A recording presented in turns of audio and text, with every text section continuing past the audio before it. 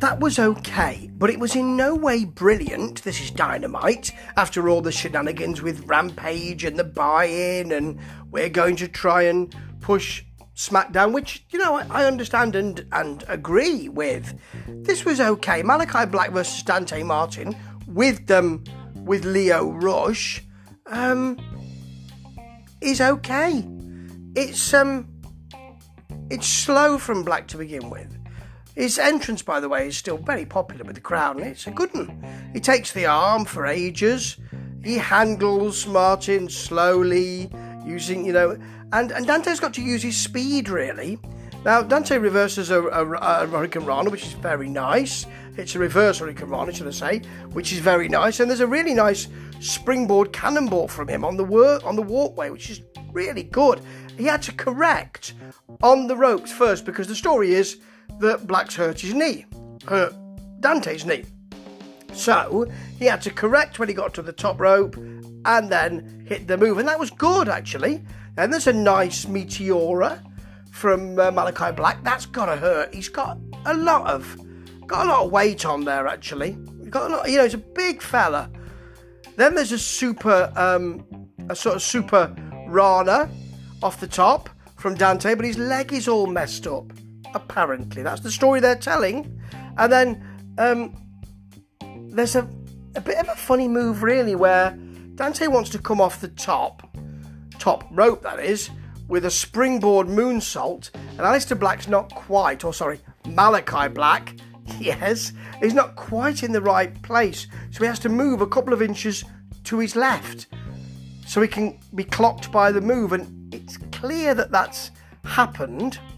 Then he hits a single leg Boston, and suddenly Black grabs his rib and lets go. They're saying in commentary, is this the Black Mist, do we think? Could it be that? Could it be... Well, I don't know, because suddenly he hits a huge roundhouse, as he does, for the pin. Maybe we're going to find out in future weeks. Maybe not. I don't care either way. I'm really bored by it. So, he'll continue to be a sort of towards the top of the card, but not really at the top of the card, won't he, Malachi Black? And that's what was happening in WWE, but at least he's on some programs this time. Okay, here's the Inner Circle out, then Top Team are out, and what I said in Sports Obsessive, as I said before, Rampage, still holds true.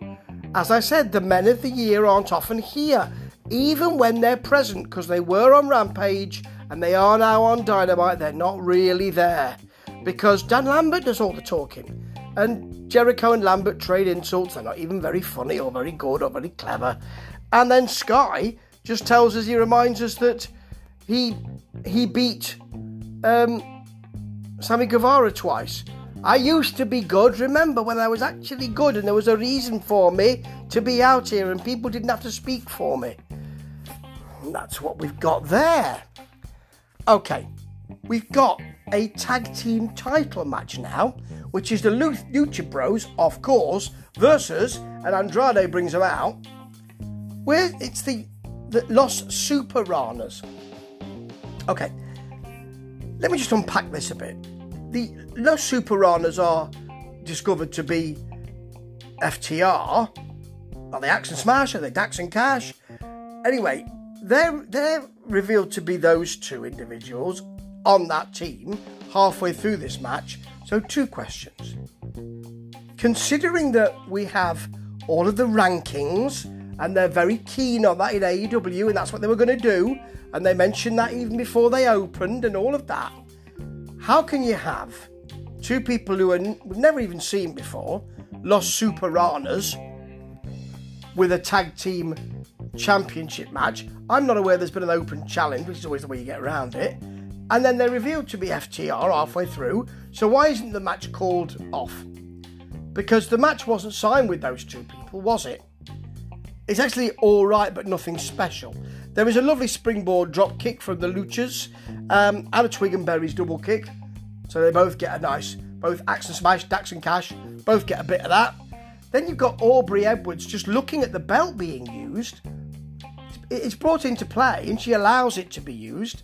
Then Tully's in to distract her. She doesn't look good here, Aubrey Edwards, on this particular match, because you've got the belt is used to hit Ray in the gut with it. Did I say Ray? What did I say Ray? Ray Phoenix. That's right, it was Ray Phoenix. Then there's a brain buster, and FTR win the belt. How? Well, yes, with the brain buster, but how? Why wasn't it? Oh, well, you've just heard early on what I think about it.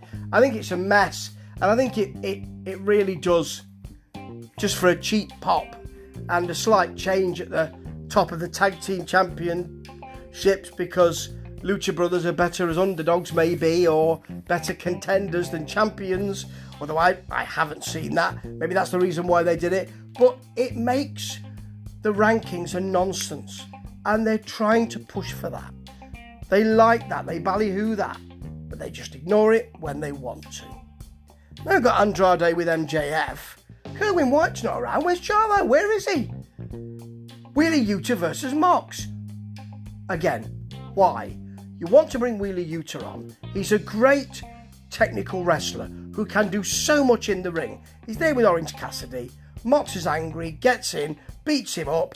Okay, so this match is there to allow Moxley, who's angry and more angrier than usual, to beat him up.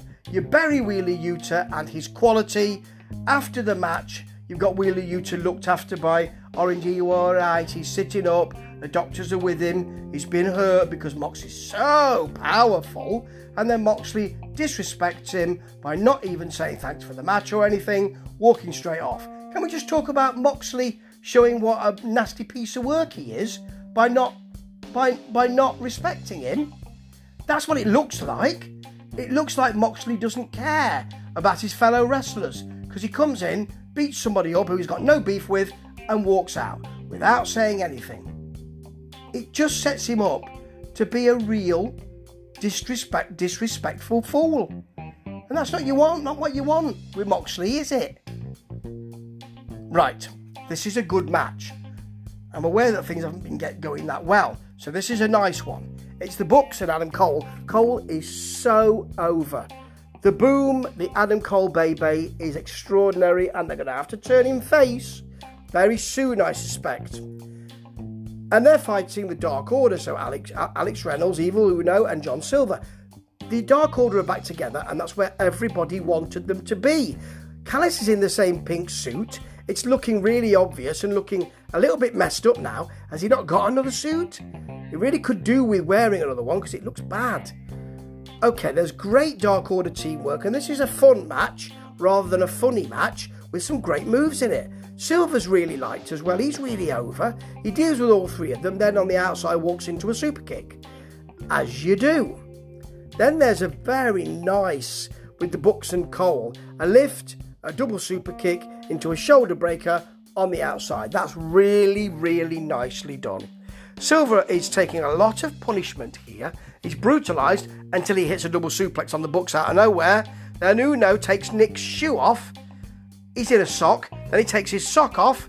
And we get some socko action. That's lovely and fun. Not just funny, and it didn't ruin the match. It was fun, and that was really good, actually. There is a lovely, that kiss spot action, you know, where Cole's got someone in a move at the centre of the ring. Usually a Boston or something like that. And both Young Bucks kiss him on either cheek. Well, here, they go for that move. They're pulled out of the ring by Uno and Silver. Or is it Reynolds and Silver? Reynolds and Silver, who then replace them for the kiss. Adam Cole's face when he realises it's not his mates is fantastic. Then you've got a Reynolds cutter into a Silver German suplex into an Uno something evil. That is lovely. But there's a Panama Sunrise into a BT trigger and a pin for the pin and the match. Then Jungle Boy coming out, going for Cole. There's 4 of them there. Don't do it. 4 of them there. Why would you bother? Don't just weigh it up, will you? Okay. We know that Arn's got tough love for Cody, and that's fair enough. We see that. Then MJF comes out, chatting it up. He's a bore.